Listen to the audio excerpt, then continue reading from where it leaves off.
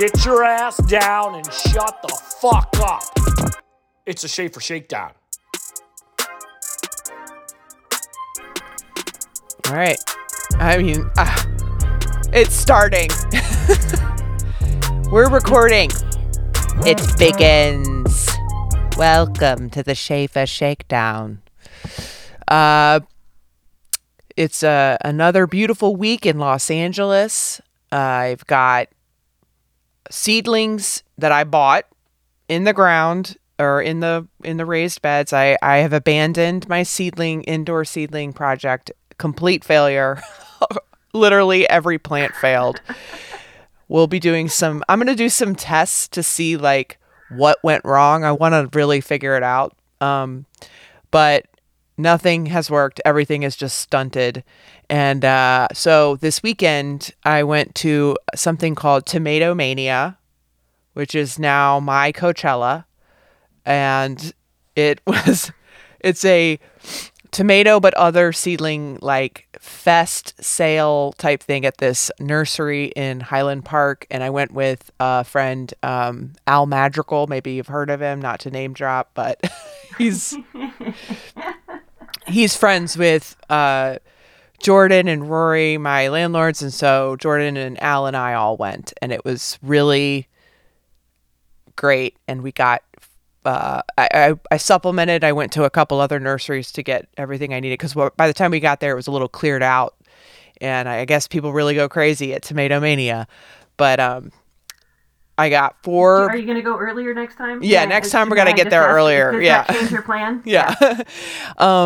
Got 4 varieties of tomatoes. One I'm really excited about, but that one they're called like spoon tomatoes, but they're so small. And I've grown them before. Red currant is another version. Red currant tomatoes is the kind that I grew, but they're called spoon tomatoes because they're so small. They're like little pieces of candy almost.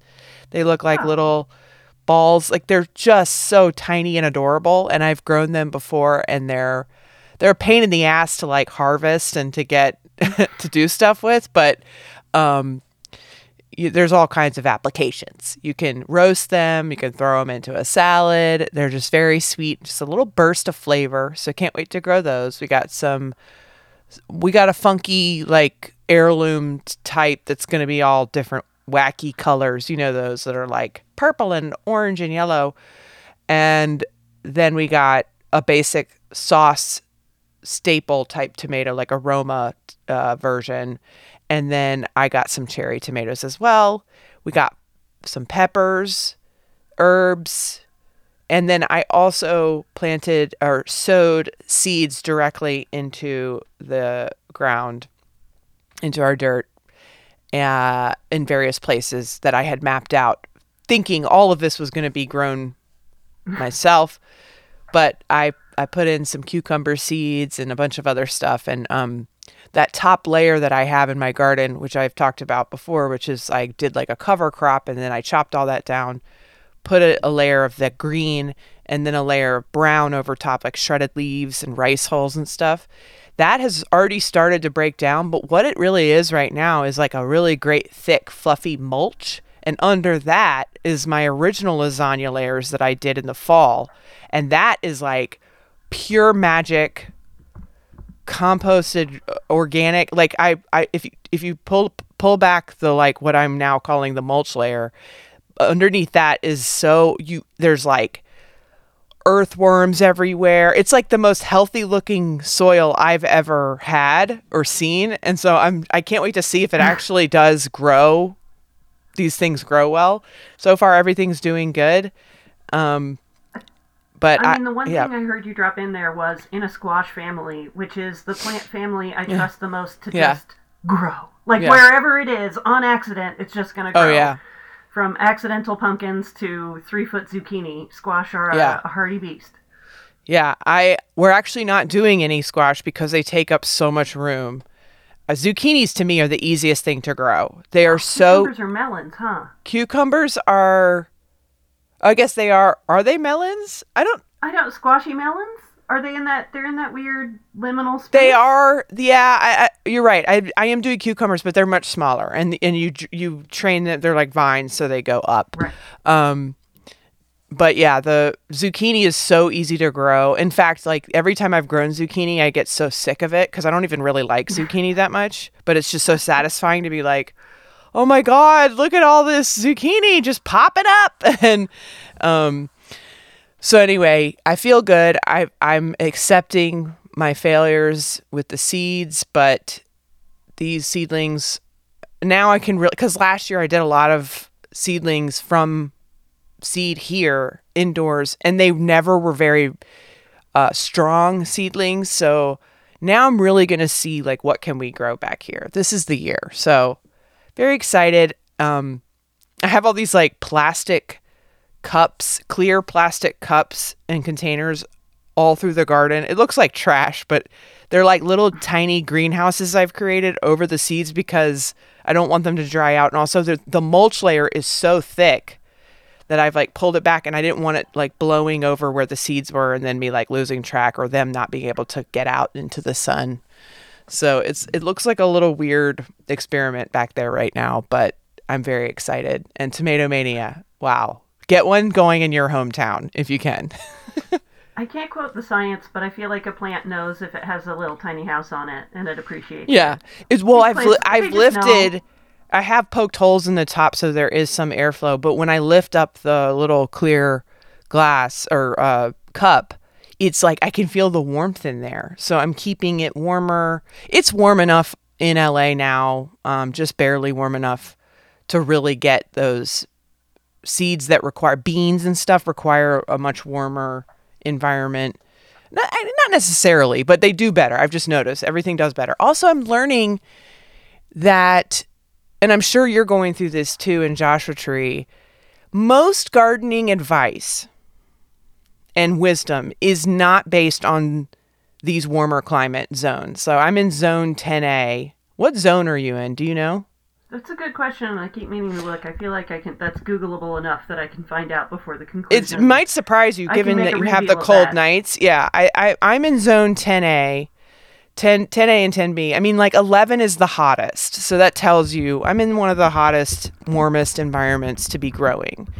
And you should always check because it could be different. You know, LA, there's so many different climates. You go out to the coast, it's 10 degrees cooler. It's a different vibe there. So you really should check. But I've realized that most gardening wisdom is based around like a zone 7, you know, or 6, where there's freezing winters, where it's a lot of rain and a lot of wisdom. I'm realizing it doesn't apply to Southern California. And so I've started to look up more specific advice. So I looked up an article about growing peppers in Southern California. And surprisingly enough, a lot of things I thought I knew are different here. So peppers, I always say, oh, peppers are heat-loving plants. They love it when it gets hot. Well, they don't like it too hot, and you got to put shade over them in the heat of the summer, which is something I had never done. And so they burn up and they die.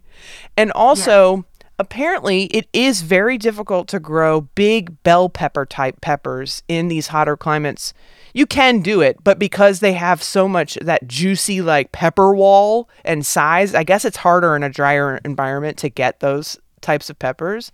And this was just this one woman's experience, but I thought, she's fucking right. I have never gotten bell peppers to grow well here. I get one that's maybe the size of a kumquat, and that's it. And then on my banana pepper and jalapeno plants, there's always a ton and way more, and it's easier to grow chili peppers and hot pepper, not necessarily hot, but those skinnier type peppers here, I guess, instead of bell. But it makes sense. Well, intuitively, that kind of makes sense because it's just less water and a little dude. You really gotta water the heck out of any plant that you want. Yeah. At least as far as I know, like a commercial bell pepper is watered a lot more than you think to get it that enormous. Yeah. And if plantmaps.com is right, I am in zone 9A, and it seems like everything I interpret reading a plant's like, here's my little guide to keep me happy. It's like if it says direct sun, it's not talking about the kind of direct sun. Yeah, we your get. plants Like, will in Joshua's tree in the summer. That shit's gonna burn up and die. You're gonna have to put shade over it for part of the day. So I wonder if there's like I want gardening advice based on like the angle of the ecliptic. Like if if truly the sun spends the entire 12 hours of the day directly over your garden, that probably isn't the kind of direct sun that plants want. But like a couple, knowing the timing of that, like it just means a little midday chore of coming out to cover everybody up, or everyone just lives under kind of a permanent shade. I'm noticing most people out here plant either in some kind of greenhouse with a darker shade area. Yeah. Where you get diffuse light, where it diffuses the light the whole day throughout, and so you're controlling the amount of sun that it gets. Yeah. So I'm excited. I'm really trying. I'm really hopeful, but also again, like we talked about, I don't let it upset me when things fail. But that is pretty much. I have some other stuff brewing work-wise that I can't get into right now. We'll see what happens, but it's pretty much all I've done. I'm just, because of my health stuff, which I promise I'm going to reveal the big reveal, what's going on with Sarah's body. I just want it to be over before, because I just don't want to like have to keep talking about it, but it's not over and it's starting to really piss me off and it's paralyzing me. So I'm just getting through each day, and that is the best I can do. The fact that I'm doing this podcast, when I think back to my goals this year, was to keep doing it almost every week, and I have done that, is crazy given what's been going on. So I'm just pleased with that. And you've been helping me with that because you make it easier to do this every week. It's the least I could do. Although this week I've been teething. I have a grouchy wisdom tooth that I stuck in me. I'm like, there's room for it. So I've spent the week just being like truly with the babiest of ailments. So in your 40s, you got a wisdom tooth situation? Oh, it's just grumpy. It happens. I'm a teething 41-year-old. It's like I never had them out because there's just enough room for them. So occasionally it's like, it's there, and it's like, well, I don't want the surgery, so there better be. So we'll see what happens. But I'm fine. I never had mine out, and that I think is because I had so much work done on my mouth as a child and a youth that I had so many teeth pulled. I had braces. I had the whole. My mom never had grew up poor, and she never had dental care, so she was very into our dental care, and I thank her and my dad for that. But. I've had good teeth. Luckily, I have whatever bacteria is the good kind in my mouth where I don't get cavities. But I did have like a really crowded mouth growing up or something. It was traumatizing. I really hate going to the dentist now because of all the teeth I had to have pulled and everything. And but my wisdom teeth had plenty of room to come in. I never had any issues with it. So that's weird. But it's a good thing to have. Fear of dentists makes me feel bad for dentists. I know they're not out there only trying to help. But yeah, I also have inherited a fear of dentists. Yeah. No disrespect to them, and have just been lucky or stubborn. Yeah. And it's not like, I mean. Well, I have, the problem issues are just the biggest bummer. The problem I have right now is that my teeth are moving, because I wasn't one of those people that wore my retainer for 20 years, which I know you guys exist, and I have nothing but respect for you. But for me, soldiers of straight teeth. For me, as soon as I got to college, that shit was gone. Like, there was no way I was going to remember to put my retainer in. And I didn't understand the long-term effects. And my teeth are all like crooked now, and I have like a snaggle tooth and stuff, which I actually kind of like. I think it's cute. But the one thing I wish I could change, and I know there's a million products and things, but I have kind of yellow teeth. And in Hollywood, that is not okay. I mean, it is not okay. Vanity, but it's the way the cameras have changed, and like what blue light does. Like, I know. It's like just aggressive. You won't catch me. You won't catch me wearing a white shirt anywhere in public these days because it shows off how yellow my teeth are. And I mean, they're not that yellow, but like they are yellow compared to almost everyone I know in Hollywood. Americans are so crazy about their teeth. But anyway, and that's the one thing I can change. I know people are like, get your teeth whitened. Well, you know what? I did that one time, and I'm putting it on in the top 5 most painful experiences of my life. where I could barely walk down the street after because every step was a tremor in my mouth. Like any jostling of my body, it was that pulsating pain that I was just like felt nauseous, like I was going to throw up. And the dentist was like, you have tears streaming. I had tears streaming down my face. It was burning so bad because I have sensitive gums. And he didn't warn me, I didn't know anything that it was going to be painful. And then he goes, I can keep going if you want, but it looks like it's really, and I'm like, I was like, please stop. So anyway, it hurts so bad. Worth it for the look. Sarah, you have to feel the burn to get the look. You do. Sarah, push through the pain for the look. You gotta feel it. It's worth it. All that about my weird teeth to say that even on this tiny level, I know how hard it is to just do your normal day when something doesn't feel right. Yeah. So knowing that you are going above and beyond normal day status while you don't feel right, you can never take your health for granted, not for a single minute. And I only remember that when I don't feel good. Yeah. And then I feel good and I'm like, but I'm tired or something. Well, and it's like, is it? And without revealing too much, what I'm going through is not painful or I don't feel sick. It's things going on in my body that people are concerned about, and there's surgery and tests happening and things like that. And so it's not even Jaws suspense music, not Jaws attack music. Yeah. I mean, look, people can connect the dots on what's going on with me, but it's mental. Like I am mentally paralyzed because I don't know what the outcome is going to be. And I'm so afraid that it's going to be bad. And then my whole life changes. And I mean, you can read into that what you will. But for now, I'm okay. It's just like, Jesus, and it's taking way longer than I thought, which of course it is. Everything takes a million times longer than you think it's going to take. I'm like, oh, this will be all done and over with. But, I'm like trying to book shows and stuff. I'm like, I'll be done by early March. It has just begun. Like, I can't. It's taking forever. The psychological horror of this is like, isn't that true always? Yeah. Like, aren't we always a second away from like falling and wonking our head on a coffee table in such a way that our entire life is different for the rest of our days? Like, yeah. That's true for all of us always, but something like, without even guessing at any conclusions about what's going on with anyone's health, when something dangles like that in front of you, it just changes your whole day. And there's something kind of cruel about the fact that that's just true for any of us always anyway, but most of us don't think about it. We've assessed those risks and we still have coffee tables. Right. Well, and I think to that point, I think I'm living in this liminal state of limbo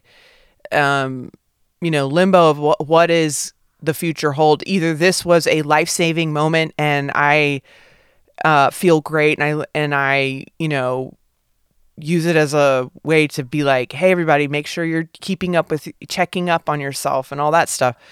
Or is it literally the worst thing that's ever happened to me?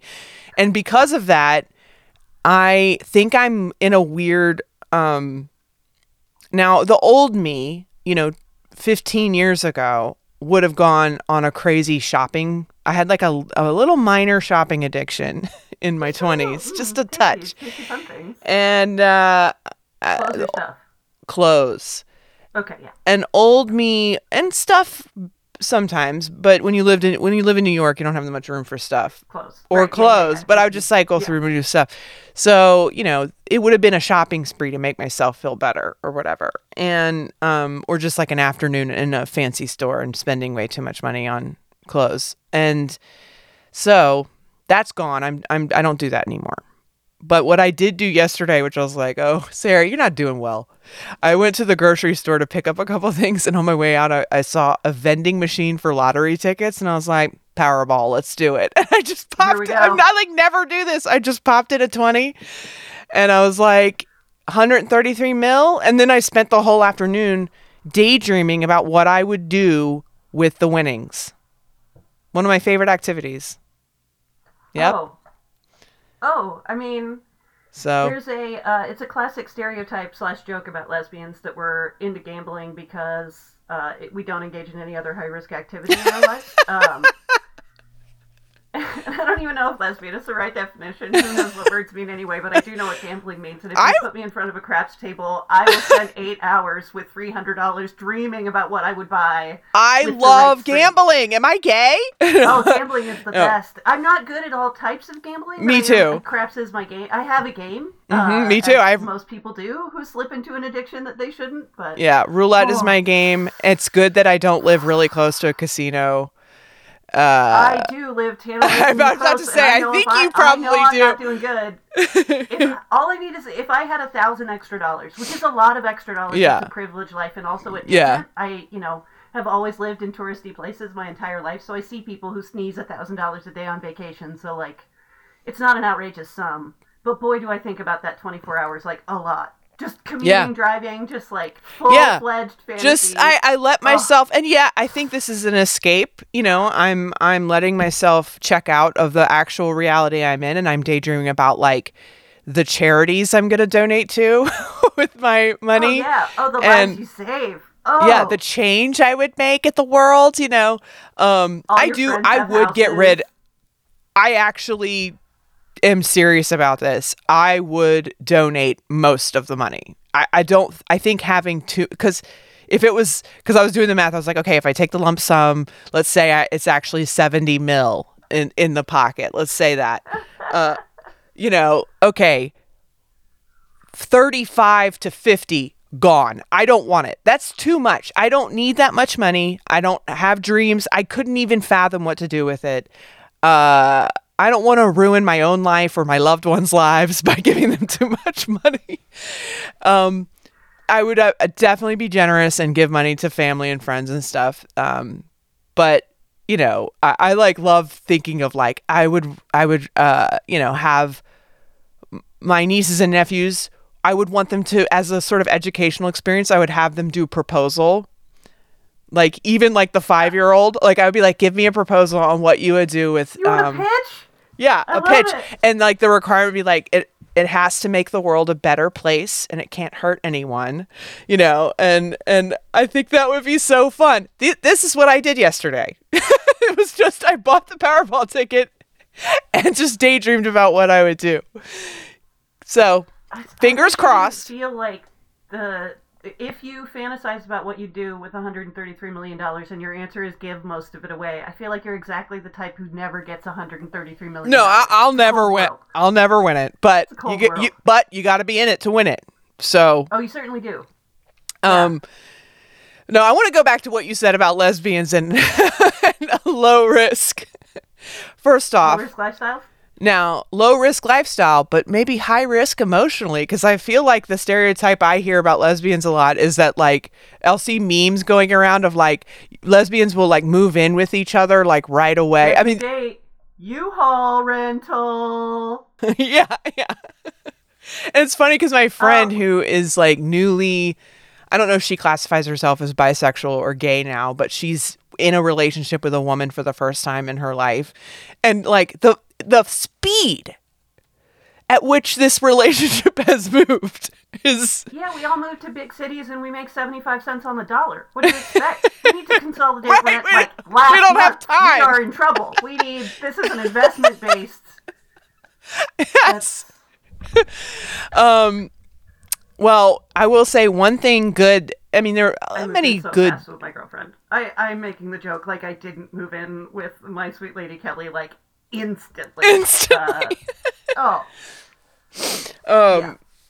Well, one very high point of the past week was I was invited by my new friend over for lunch, and that friend is a comedian known as Kathy Griffin, and she had followed me on.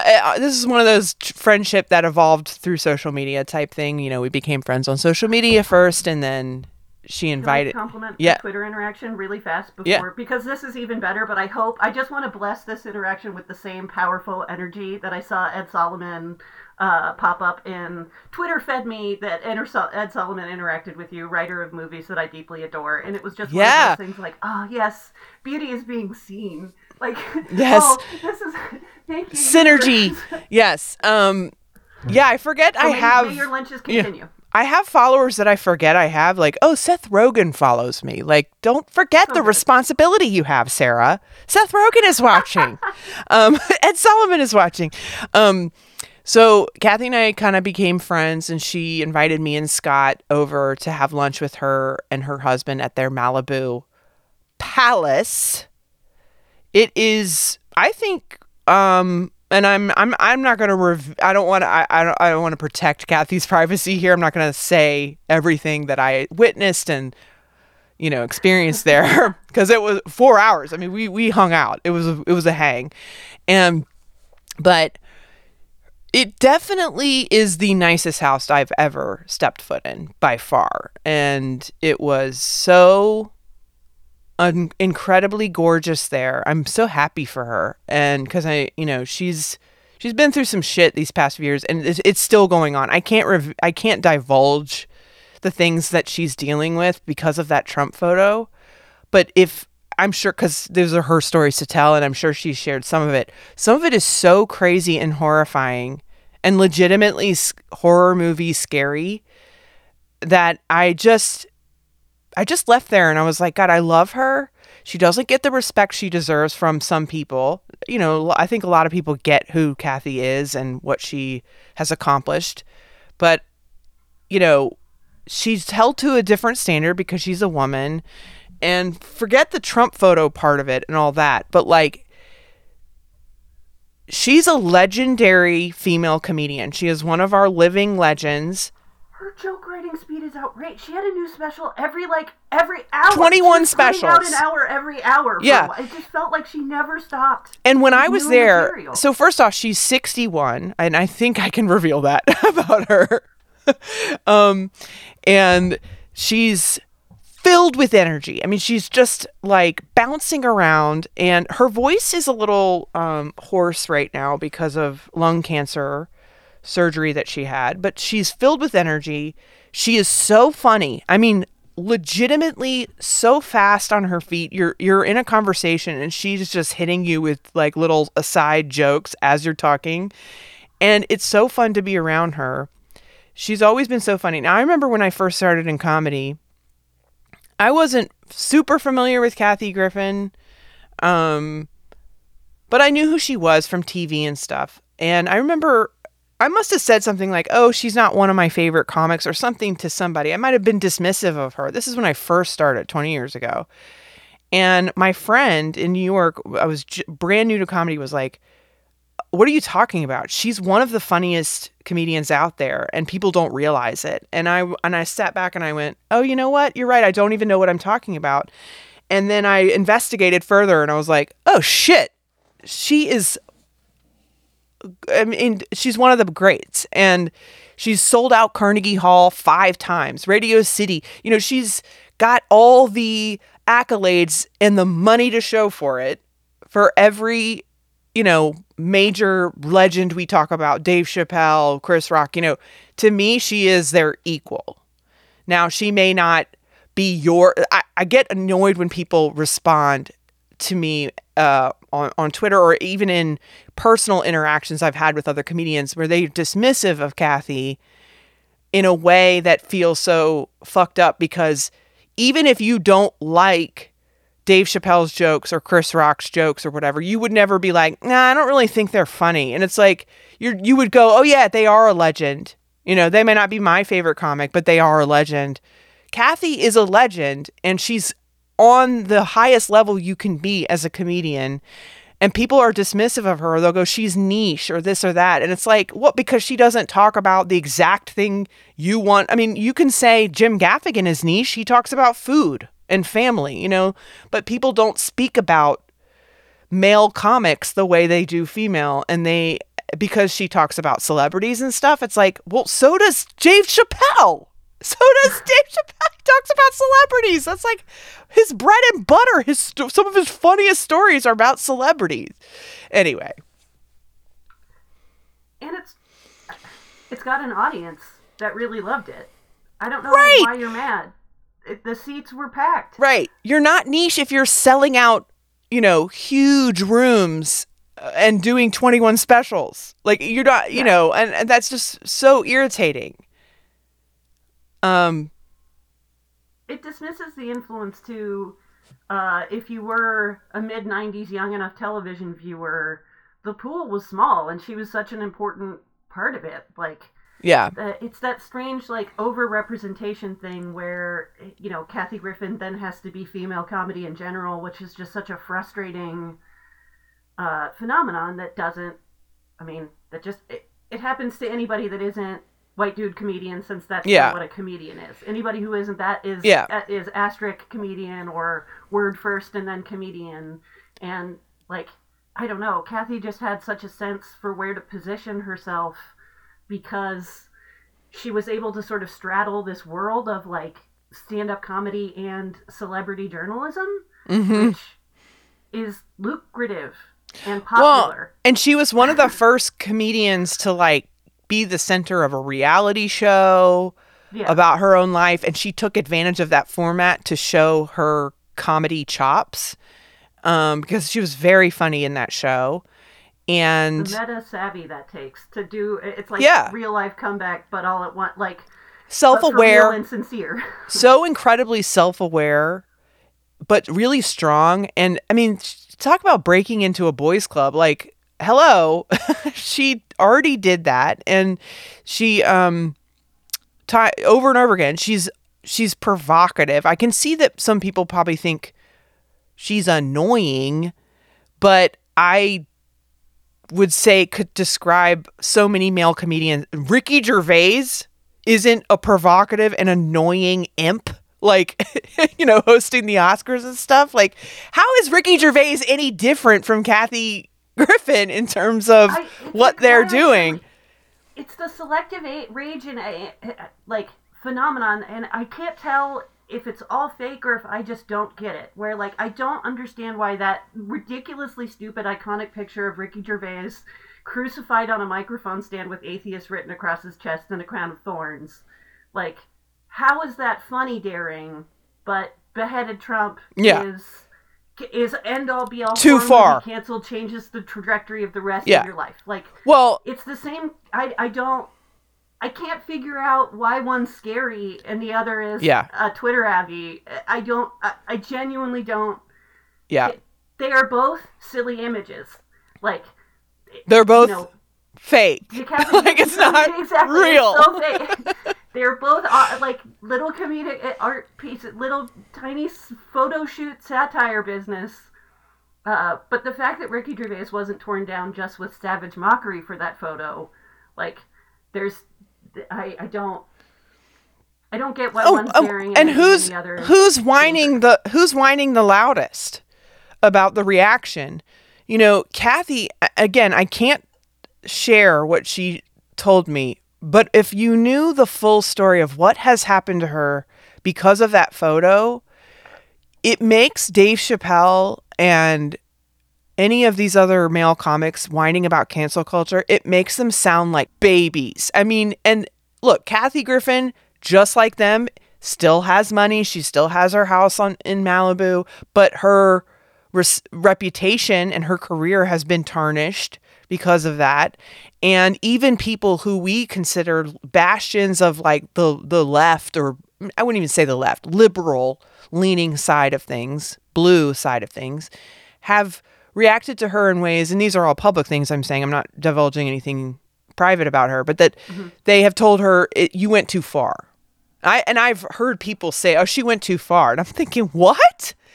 How can you, in one breath, get all your panties in a bunch about that, and then in the other be like, freedom of speech? What are we going to do about cancel culture? Like, I just, that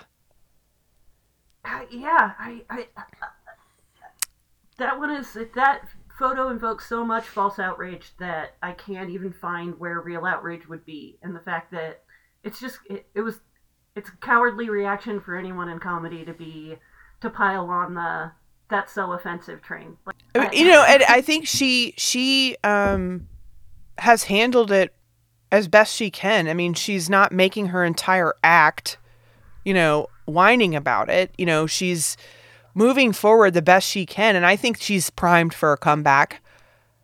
in a way that... I think I got the part that makes my stomach feel a little sick about that. It's not a political reaction on behalf of any comedian that falls in the blue area of the spectrum. It's a career-based decision. Yeah. It's that, like, shark blood that's in anyone who's trying to make it in the entertainment business, which you need to sort of make it, that as soon as anyone has a toxicity around them that's real or not, the self-preservation mode is to move yourself away from them and to watch people position themselves away from her in this particular moment, not out of any, like, political reality, not out of any, sincere motive, but out of a self-protective, like, this just seems like the right move for my career to not speak up for her or to push away. It's just like, such a disappointing reaction, especially at that time. Right. I don't want to misconstrue. I want to be clear. I do think some of the bigger male comics, Dave Chappelle, maybe Joe Rogan, maybe some of them I think they have stood up for Kathy. I'm not saying that I'm just comparing what happened to them versus, the reaction it got and what the consequences they've suffered are different. But I when these conversations about cancel culture come up, the fans and a lot of younger bro comics, they don't mention Kathy. And they didn't come to her defense. It wasn't a big thing the way it was such a big brouhaha over, like, if someone criticizes Kathy, they're not swarmed by male comics bro fans going, defending Kathy's honor. They're not like searching her name on Twitter and standing up for her the way they do their male gods. That is a very different vibe.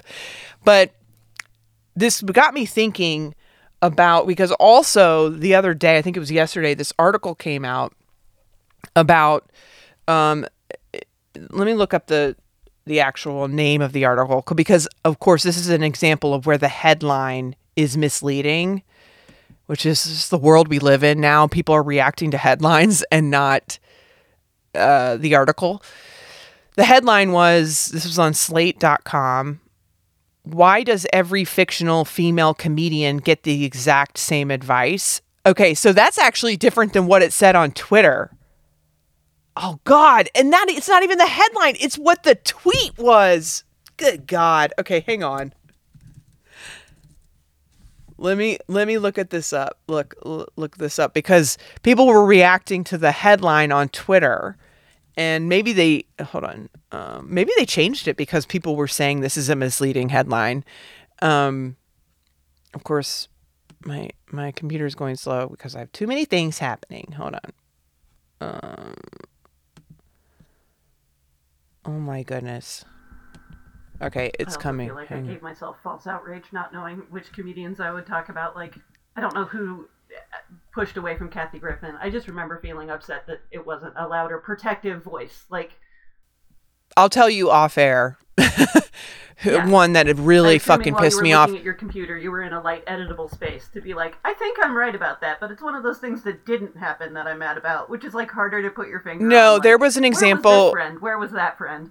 There was a story she told me that really pissed me off, that I was like, how fucking dare they? And I'm using they as a just to keep it vague. Hold on one second. Okay. So on Twitter, the headline, God, this fucking world we live in. Okay, so the actual name of the article is, Why Does Every Fictional Female Comedian Get the Exact Same Advice? And it's a very in-depth look at female comedians portrayed in fictional TV shows, and how their characters' development is based on a specific piece of advice, which is to be more vulnerable and tell it like it is and be honest in their act. It was an okay article. I'll get more into it in a second. But the headline on Twitter was, there's only one way to be a successful female comedian on TV. Now, what do you think that article is going to be about? Because at first, I thought it was going to be about, there's only one way to be a Sarah Schaefer being successful on TV. That's what I thought it was. Comedian. Right, actually, right. Yeah. And so, and Laurie Kilmartin was like, "Do I even want to click on this? Somebody a male who gets it, please read this and don't subject us to this." So it was really funny. But then, so I of course clicked on it. Was like, I want to know what this is. And then it became all about this person's analysis of how female comedians are portrayed in fictional TV shows. Now, my takeaway, I thought the article was okay. It just felt a little like the person. And then she's totally valid. I can't remember her name, the woman that wrote it, but totally valid in her, consumption of these things because Lily, the coolest name. So yeah. I will just mention that authored by Lily Loughborough. She seemed to have a grasp on these characters and went really in depth with it, and she noticed a similarity between these characters having advice in the shows to like when their careers were stagnating or they'd hit a wall, that they just needed to tell it like it is and speak off the cuff and not have polished material and jokes. And she's thinking, and she kind of grumbled about how what they end up having as their breakthrough isn't even funny, like what they say. And I thought, I think some of the problem here is that it's really, really hard to portray stand-up comedy and even the life of a stand-up comedian, but actual stand-up comedy, a person performing stand-up comedy, it's really hard to portray that on film effectively. Kind of like in Studios Sunset. What is that? Sunset Studio 60. What was it? That Aaron Sorkin show? What was that? Where it was. They were trying to do an SNL type show, but the show itself within the show was so bad that you just couldn't buy the whole thing. It's similar like that. It's really hard to portray stand-up on TV. And I think some of the angst she was feeling is that problem. And there wasn't much of a differentiation between understanding that, because I know these shows, Hacks, she was talking about Hacks, Marvelous Miss Maisel, and the movie Late Night. All who feature legendary female comedians who've been doing comedy for 40 plus years or something, 20 to 40 years. So in Hacks, you've got, I can't remember the name of her in the show, Jean Hacks, right? I don't know. Yeah, am I totally making that up? Jean Smart plays Deborah Vance. I'm so bad with names. Who it is now? Having not seen the show, Jean Haxman is Jean Haxwoman. What I assume. Yeah, I'm like my mom. I can't remember. So we're about to venture into where it's going to be a mess because I'm really bad at remembering names of actors and their character names. I'd just be like, my mom was like that. She'll go, remember that movie with that actor? With the guy in That's it? all the information. It's another movie. We've seen it. No other information. That's how I am. So anyway, so Deborah Vance is that character, and Marvelous Miss Maisel obviously is Midge. And then in Late Night, I actually really liked this movie. It was a fun fantasy about a world that I know very well. And a friend asked me, like, did you like this movie? It seemed so ridiculous. I was like, it was completely absurd, but I enjoyed the fantasy of it and knowing the world. There were some things they got right, but in that movie, Emma Thompson plays like a David Letterman type. And all three of these characters, she was saying, had like breakthroughs where they stopped doing their polished old material and broke free and spoke from the heart. And she was kind of saying that was a negative thing. And I'm like, but the thing is that she didn't really get into, which is that a legendary comic who's been around for a long time may be doing stale material. They may be doing maybe new material, but there's no freshness to the delivery. There's a difference between performance and material. Like, you may have really good material, but if you're just reciting it year after year and never change, it may not be as fun and exciting feeling to the audience as it was when it first came out of your mouth. So at some point as a comic, you have to break away and try something new. And as a legendary comic, that's got to be really... In Marvelous Miss Maisel, she's not a legend yet, but this is kind of fictionalized story of Joan Rivers type, she's on her, you get the sense this woman is on her way to being the first great female stand-up comic. That's what that storyline feels like in that show. Her peers are Letty Bruce and whatever. And so yeah, I think there was this article just got me thinking about Kathy Griffin and how I would be more interested in an article that compares how women stand-ups are portrayed on TV and in film versus male stand-ups and how they are portrayed on TV and film. And my first thought was, we've had a few shows that center around either a historical female figure in comedy or a legend that has already overcome all the nitty gritty of when they first started out, which I'm like, isn't that a more interesting story of a female comic when she first starts out, how fucking hard that is? And there aren't any shows really about, and I remember after Louis and Marin and then Pete Holmes's show Crashing had all come out. And even like Master of None, Aziz, he's not a comedian in that show, but it's loosely based on his life. And you sort of just assume that it's him. Then you've got Mulaney. That's the real life parallel of this article. That in that wake of shows, every female comedian who heard write your dramedy, mine your trauma for an hour's worth of funny stuff. That's the. I mean, I have one, and I feel like I am not alone in female comedian laptops are all full of well, here's the origin story, the dark Batman of my life. It would be a nightmare if they finally gave, a Louis to somebody, a Louis type show to a woman, and then it was called Woman comic, instead of Sara or, right. Yeah. And, I have to say, in general, back to my point of how hard it is to depict stand-up on TV and what it's like, there are some good examples. I want to talk about the good examples and the bad examples. First off, I love the movie Punchline, Tom Hanks, Sally Field. And I think Sally Field's character is really interesting in that movie. And I like the dynamic between her and Tom Hanks. And it felt very real to me. I liked that movie a lot. It's been a long time since I've seen it. Joker, just kidding. Have you seen Joker? Oh yeah. Yes. The way the way I laughed at that movie is like some of the darkest laughter. There's a way to watch it as a comedy if you're sad enough. Joker, in my mind, wow, what a movie that happened. It plays on this stereotype of the sad male comic and the cringe of, it's painful to watch him, but then for him to go, sorry, I'm spoiling it. Fuck you. If you're mad that I'm spoiling the Joker. This years old movie that was a Best Picture nominee. I'm sorry. Yeah, you're good.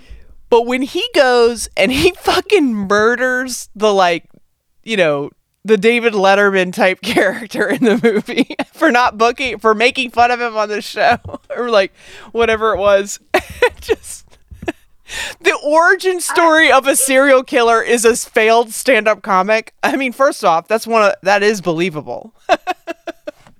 It's horribly believable. That's the most realistic thing depicted in the film. That's right.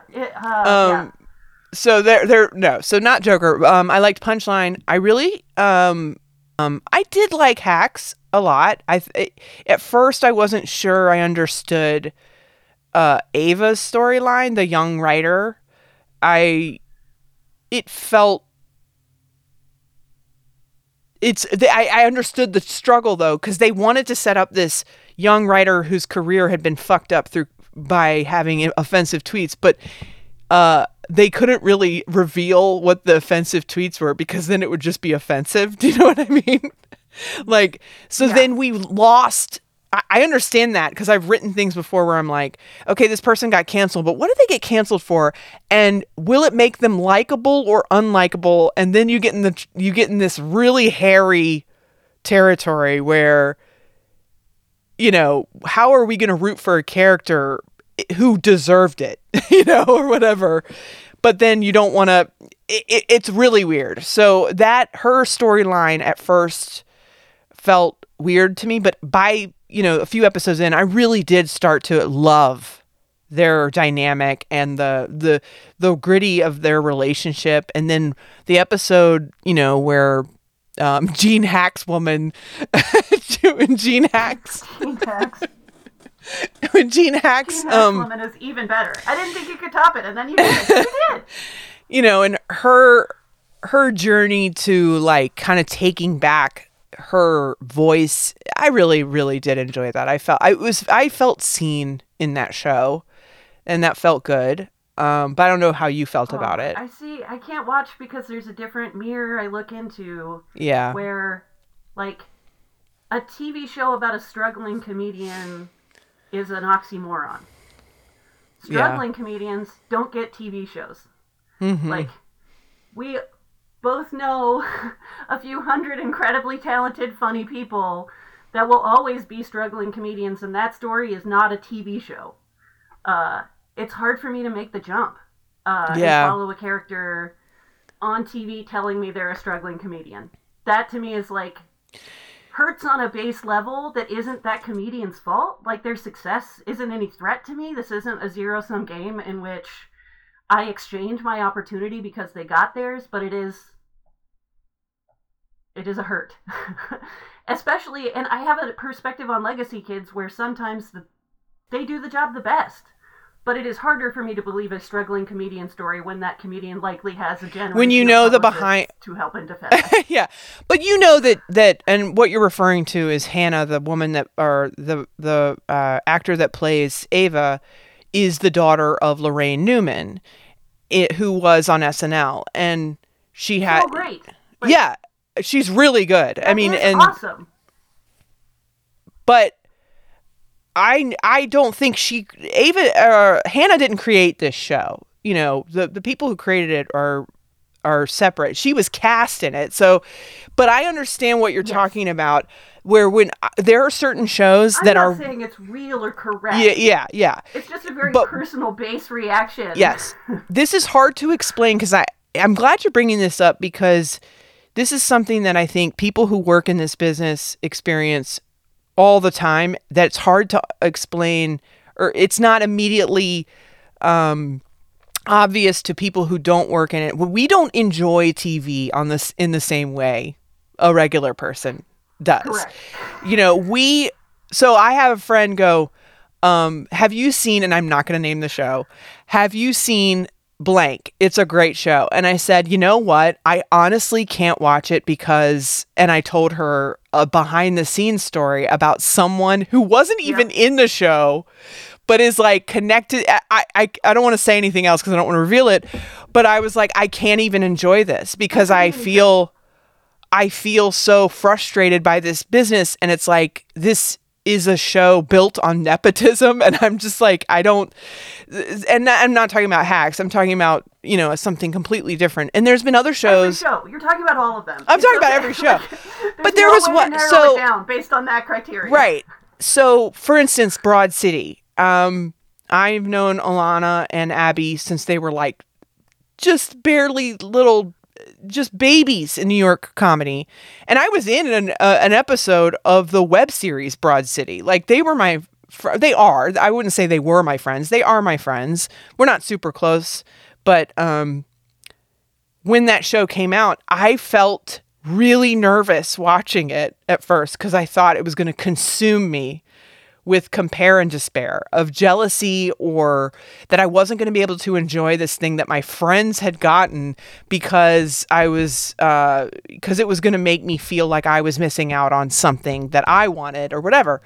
That was a show that I thoroughly enjoyed, and it was refreshingly, like, I was happy for them. And I was like, I'm so glad I gave it a chance because I actually enjoyed it. And I loved that show. So they depicted a New York that was more relatable to me, way more than like Girls, I just loved that show. But there are shows that, everyone's like, that's the best show ever. And I'm like, I can't watch it because it's psychological torture to watch it. And it happens a lot across the board of different types of stuff. And I think people who aren't working in this business may not fully realize that at first, that sometimes it's just, you're not in a place mentally where you can handle somebody else's wild success. And there's one name will roll by in the credits and it's like over.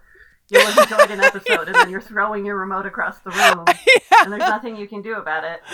Yeah. And I mean, there's a lot of nepotism in Hollywood, and not just like, oh, so-and-so's father got them that job, but there's also just, I've talked about this, I've mentioned it before, of just where someone grew up incredible. Web between agencies and stars and favors and like connection. Yeah, it's. Or even just massive wealth where you grew up and you didn't ever have to worry about paying your own bills, and you could just throw yourself into stand-up and Wikipedia parent crowd. Yeah, yeah. That's the, Wikipedia I parent. did not coin this. The internet knows Blue that for Wikipedia sure. But, like, parent. if you look up an entertainer and their parents are blue on Wikipedia, you know an awful lot about their path up. It's and that again, it's different. There's no there's no clicking on my parents' Wikipedia page. He was a psychic tech at Sonoma State Hospital for 38 years. That's the entire page. There's none of that. That doesn't happen. Right. And it doesn't make that person a bad person. It doesn't make them untalented or not hardworking. But to not recognize that you maybe have had a little bit of a head start in life is naive. And I myself have had a head start in life over others. You have never delivered food to a studio where you have gone for a callback. You don't know. I have done the biggest shows in my career, literal holes in my shoes. Without exaggeration, we've talked about how my choir is sopranos and basses singing at the same time. It always happens at once. But when you are carrying a hot, wet sandwich into a studio in which you just had your biggest opportunity, like, it is, the highs and lows. And if you never had to, if you never wondered where rent would come from, or if you've never looked at your cargo on E and wondering if you were sleeping in it because you weren't going to the gas station until a check cleared, I don't even know. Yeah. And there's different phases of life, where I've learned, from my own upbringing, in the beginning of my life, my family had money at age 12, everything changed, but we weren't poor. Were we struggling? Yes. And then there's been other times in my life where, you've been up and down. And I don't know if some people who have will never have to worry about, I'm not saying that psychologically, like, for instance, I would compare it to, I have, without revealing too much, for most of my career, there was always the thought of, if I don't make this, yes, I could potentially move back in with my parents. Like, right. It wasn't, oh, they're going to pay my rent to keep doing this up here. Nobody was paying my rent. I could go back home, but then what would I do? It would be like, okay, I failed and I still would have to, I wouldn't want to live with my parents and I'd have to find another job to survive. So that was always in my mind, the rock bottom of my career not going well, I'd have to leave New York and go back and like move in with my parents as an adult. I think that's a very common fear when people, no matter what career you're pursuing, that you go out in the world and you're all fucked up and you have to, and a lot of people don't even have that. They don't have family that they feel they can go back and move in with. That's a foundation that I had of at least having, I wouldn't want to, but I could. So I had that. But you could. I could. So there's a lot of people who don't even have that. Okay. So that I recognize my privilege over that. But then there's a tier of, where there's people who are like, well, if I don't make rent this month, I can just ask my dad to put money in my account. Like that. You never even have to. Like, or that it's already there. That part. Like, yeah. If you've never, like, literally eroded brain cells or, like, damaged your heart muscle with fear or anxiety about money, you just can't know. And I will never know the stress that comes with that life, which, like, you get no sympathy for. So I'm sure. Oh yeah, because people who have right, of course, because that's what I was going to say. Like, even and again, I don't want to reveal too much about my like family, but later in life, there's been a feeling of that finances are not as strapped as they once were, and there's been a knowledge that, you know what, if shit really hit the fan, I could ask members of my family, not just my dad, but siblings or whatever. I could be like, please, I need help. So I have a support system that could help me. Now, could they fund my life? No one in my family is rich enough to like pay for me to live like that. I'm just talking about like a short-term, loan or whatever. And I would never ask. My goal is to never have to ask for that. And I understand maybe on a bigger scale that if you're trying to make it in Hollywood or comedy, and we've seen, famous children of famous actors and stuff say, oh, I went by a different name. I wanted to make it myself. And it's like, sure. But in the back of your head, you could ask for help. So maybe you're willing to take risks that, somebody else wouldn't be able to. Also, the knowledge you've been given by your parents. Like, that alone is so valuable. I don't know why I'm mad. If I want to go to a third-generation cobbler because I get the most amazing shoes back, I don't know why I'm upset that a third-generation actor or director, of course they're good at this. I watched, it was Booksmart was the film that, most recently cracked that open to me because that really showcased emerging young talent and talent of generational talent, and it really clicks. It took, for someone at that age to approach a set, which is one of the weirdest environments on the planet, with confidence and ease, and bring a new generation into that secret knowledge. That secret, this is how you conduct your 14-hour day knowledge, which no one tells you. There is no book. There's no movie. That's huge currency, and that's a great film, and it would have been worse if it was all new talent. Right. The unspoken rules, the mistakes not to make in an audition, those things that you get passed on, so you're right. It is funny. The cobbler comparison is very funny. We're not getting mad at a third generation cobbler for being good at being a good cobbler. What do cobblers do? They make shoes? I'm not upset that my plumber hired the next generation to be plumbers. That does not make me upset. I am in fact encouraged by the, the next. Yeah, I mean, and sure, there's a plumber kid who never was the full glory of his father. You know what I mean? He was lazy with it. He took it for granted. Of course, there's those examples.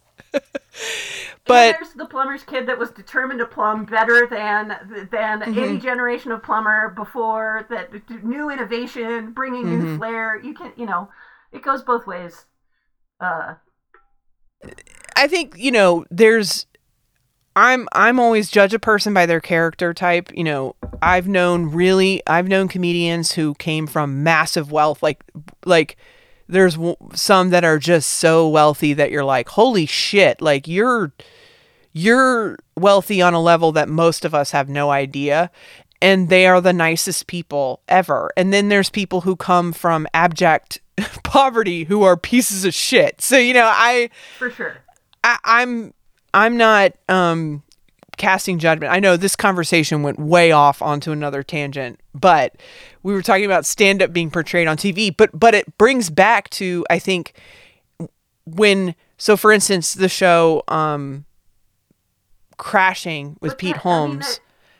Pete, in that show, what they did one episode, and I was trying to explain to someone like what it feels like to watch stand-up on TV or in a movie when you've been doing it for so long, and how you're just experiencing it on a completely different level than someone else. And that is, so they did an episode in Crashing where the whole crux of the episode was his comedian girlfriend, who played by Jamie Lee, a comedian I've come up with who I love. And they did an episode where she had to get a tape, for something, and getting a tape of your set is such a fucking ordeal. It's such a nightmare. Getting a good tape of a good set is something always goes wrong. And they're going around hitting up all these shows. And so they're hitting up it was sort of like the alt episode about alt comedy, even though I hate that term because alt just means it's not a club and it's a venue that maybe the people who haven't gotten into the clubs yet perform at. So it doesn't really mean a different style of comedy, but they hit all the alt rooms in New York. And so it was Big Terrific, which was at Rafifi, up a bar on the Lower East Side, and then some Brooklyn shows. They recreated Rafifi, which didn't exist anymore when they filmed this. They recreated that room painstakingly accurate. And I performed a lot in that room. And some of the shows they went to, it was so accurate, this depiction of my experience in comedy, that it was almost painful. Like I almost was crying, like it was too real. And Jamie's character I related to so much. Honestly, no offense to Pete, but I was like, please just make a show about Jamie. I wanted to see her. I wanted to see more of my experience on TV. Anyway, that was probably the most real hands-on portrayal I've seen of a direct experience I've had of stand-up. But I had a list really quick, and then we can wrap this up, of all the times stand-up has been depicted. Now, this is not complete. And I actually asked the question on Twitter, which has now been answered even more since we started recording.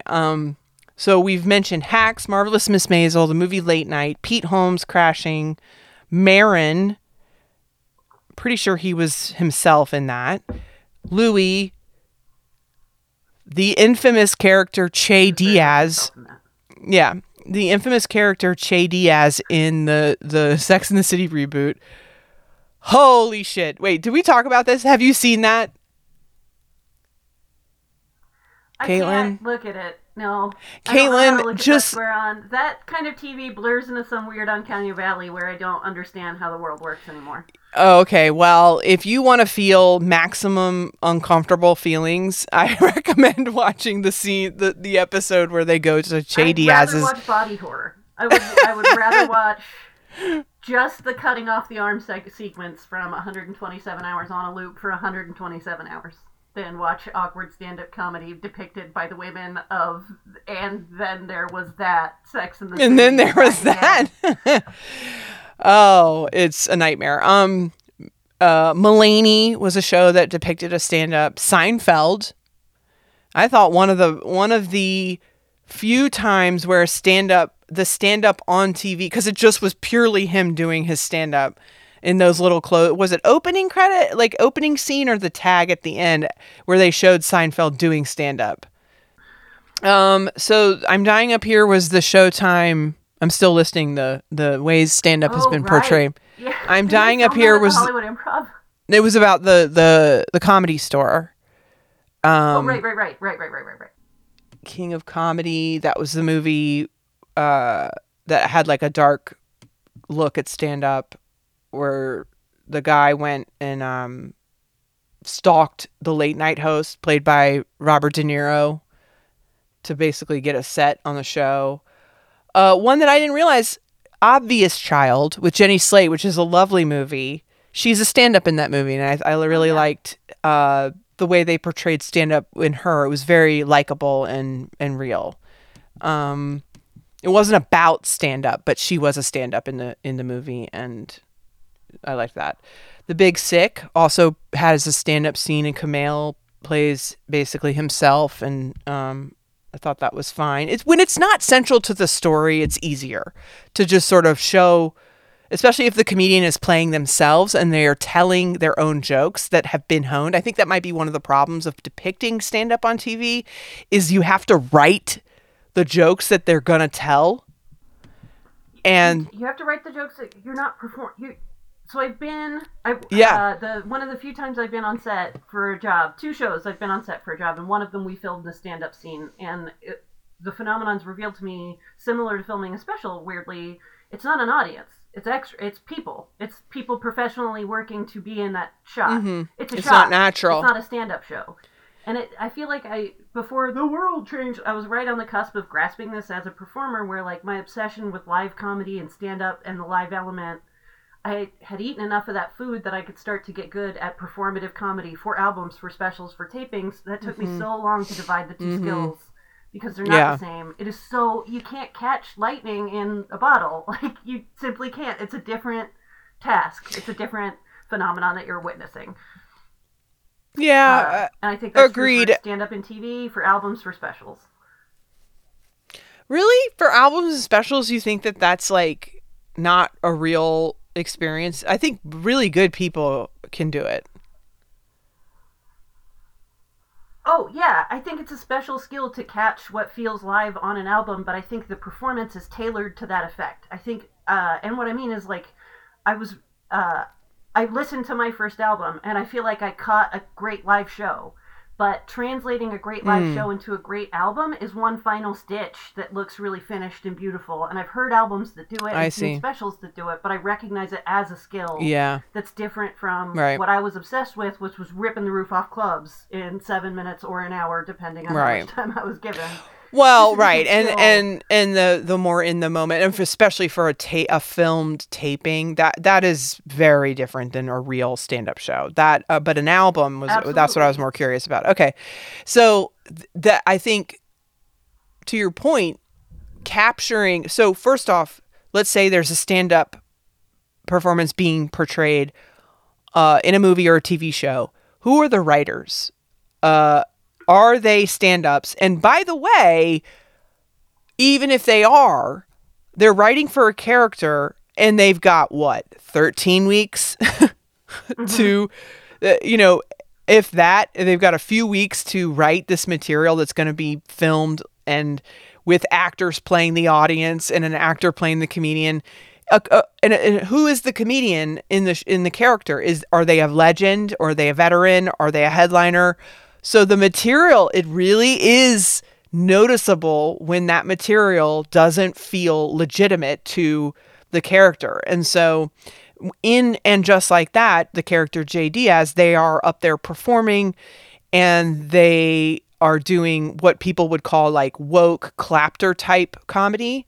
But the thing is, I actually thought the style that Che was, because the person that plays Che, I can't remember their name, is being played by an actor who doesn't do stand-up. And I actually thought the performance style felt more to me like a big arena comic that does act outs and things. Like more of a bro comic, actually, not to name who I think that Che, was like.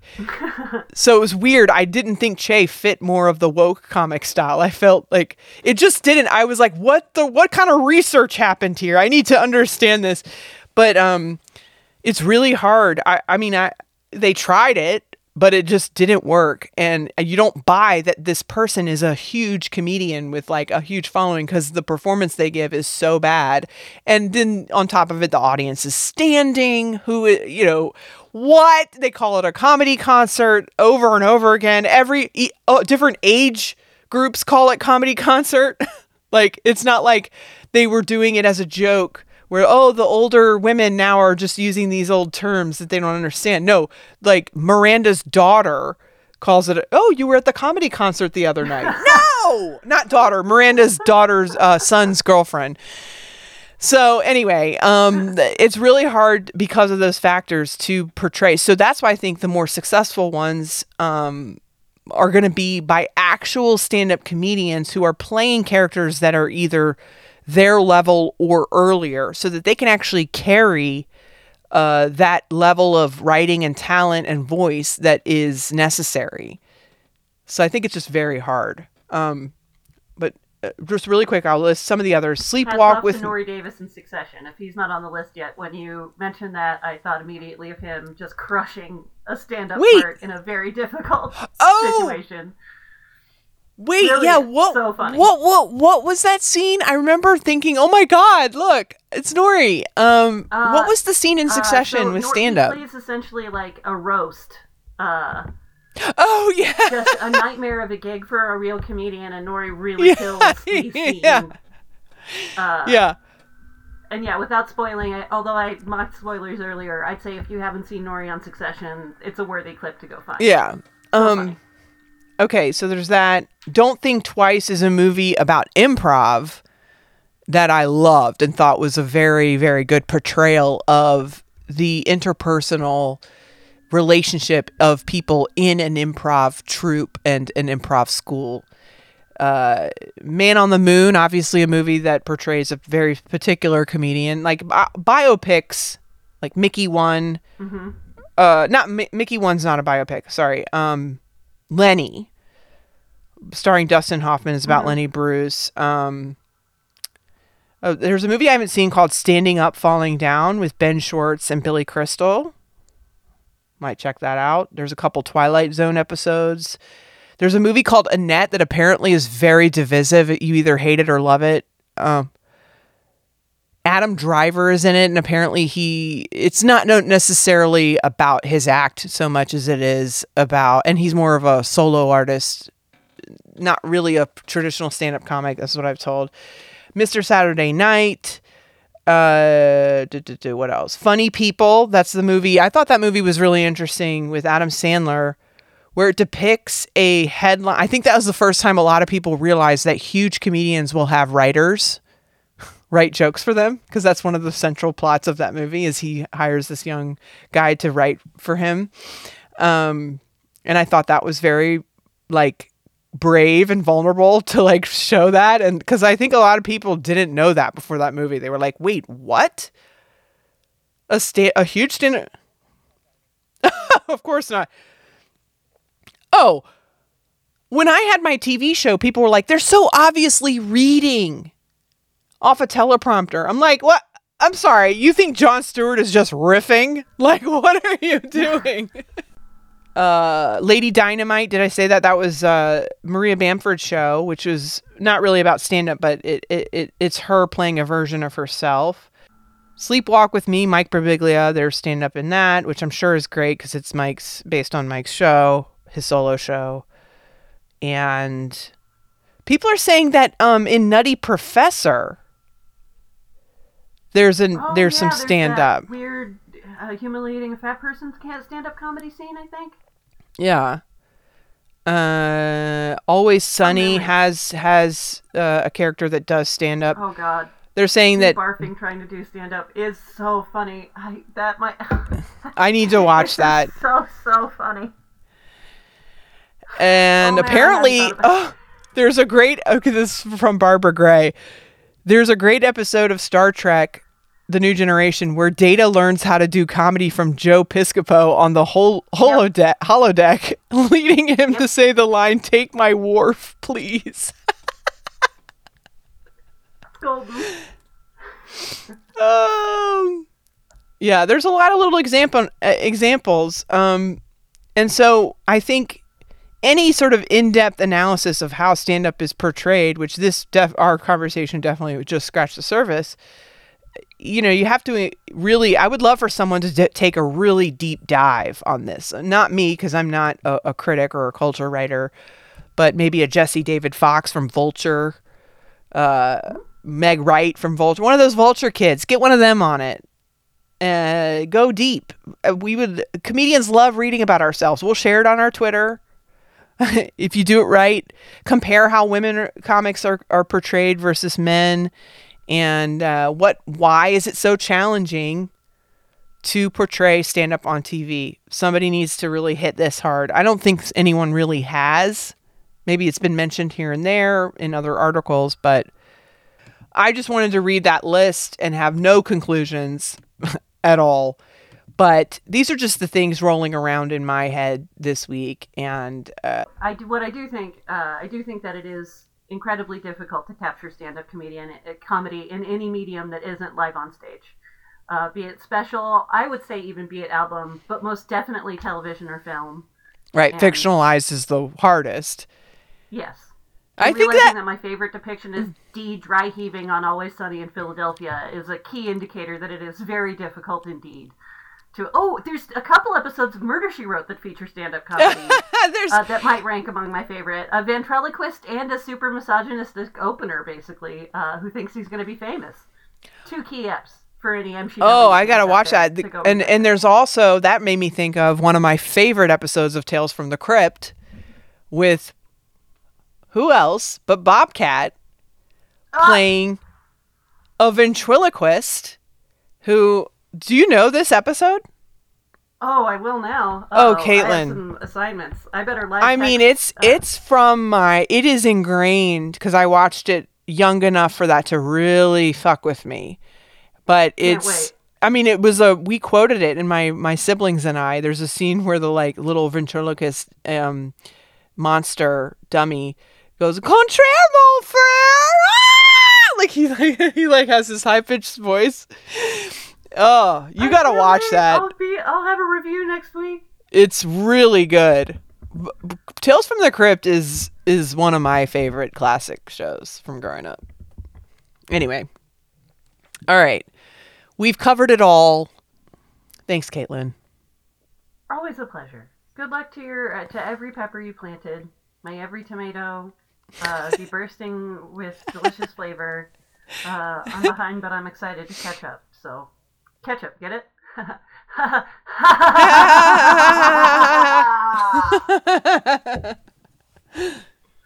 All right.